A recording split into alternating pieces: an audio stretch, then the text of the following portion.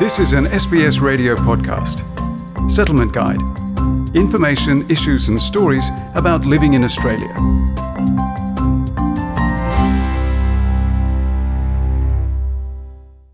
Many Australians, along with workers from 88% of organisations around the globe, have had to adjust to the sudden change of working from home. Experts say it's in both the employer and employees' vested interest to maintain a safe work environment. Kashmira Asbar works as a casual administrator at a Sydney private college.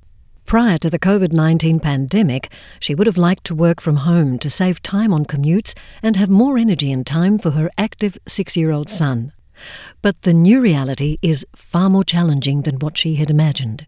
I think it was about getting all our technology right, getting that support from our organization to make sure that I had all the tools that I needed. Now I am working with my personal laptop, so the company didn't have enough of company laptops to give out, which had a lot of the technology built in already onto it. So I struggle with accessing the shared drive and things like that. Tim Downey, senior personal injury lawyer with Adelaide law firm Johnston Withers, says employers have a duty of care to ensure their staff have a safe work environment that meets occupational health and safety standards. The actual ergonomic setup of the desk at home, the chair, the computer, are the heights appropriate? Is the desk an adequate space for work and leg room? Are the cords, for instance, secured? Do they represent potentially an electrical risk or a tripping risk? Is there adequate lighting, cooling? Downey says the employer's obligations are the same as when a worker is in an office environment.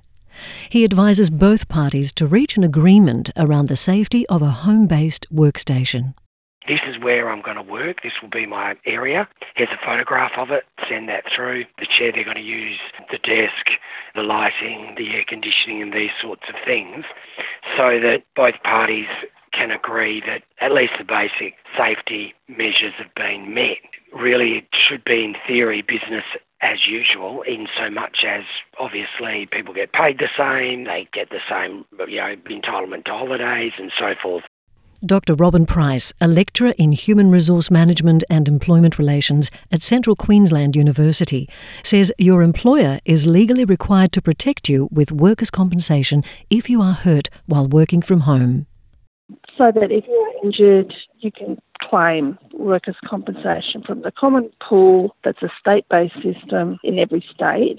But employees have responsibilities to ensure that they are working safely themselves. The more employers can make sure that they put checks in place to ensure that you are working safely, the more the employer protects themselves. Helen Sawa, marketing manager of Melbourne IT consultancy Jasco, says the global pandemic has forced organisations to rapidly transition their staff to operate remotely. A lot of companies are actually unable to provide their employees with the right tools to productively work from home and work remotely. A lot of these organisations, prior to this whole coronavirus pandemic, never thought of having the scope for these solutions and never thought of actually providing them for their employees. The global supply chain has been hit hard by the COVID-19 pandemic, slowing down manufacturing output and causing delays for organisations to equip staff with the essential tools to work from home. We are finding that a lot of people are still reaching out and trying to get their employees set up from home. And additionally, we're seeing a lot of them purchase new devices, whether it's laptops or monitors or cameras, just to try and keep up with the demand. And a lot of vendors and distributors actually can't keep up with the demand. So there's a long wait time to actually receive a lot of those devices. Dr. Price says organisations are under pressure to find ways to keep their doors open amid the challenges. The university that I work for as a casual, they don't have enough laptops to give to all their staff to go home and teach online at home. So they basically came back to us and said, well, have you got a laptop? Have you got a camera? It literally was like an inventory of all their casual staff and who can work at home? What have you got, basically? Because we're all just making this up as we go along. As for Asper, the hardware is not a major issue compared to her poor internet connectivity at home. She had to make up lost time by working late at night. So personally for me, internet bandwidth has been a huge issue.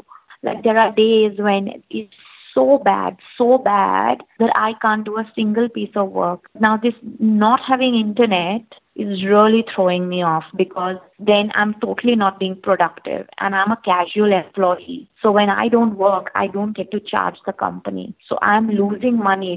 Michael Crocker, who heads Chartered Accountants Australia and New Zealand, says workers who set up home offices could claim expenses in their personal tax returns. Employees may find that they're entitled to an extra range of deductions in their personal tax returns for setting up what's called a home office. So the current tax law does give some personal tax deductions for home office running expenses. Crocker advises workers to remain vigilant when they work in shared home spaces to protect important private information. Cyber security is a really important one, to make sure that even when people are working from home, they do so under secure IT arrangements so that important or confidential information doesn't get hacked or lost.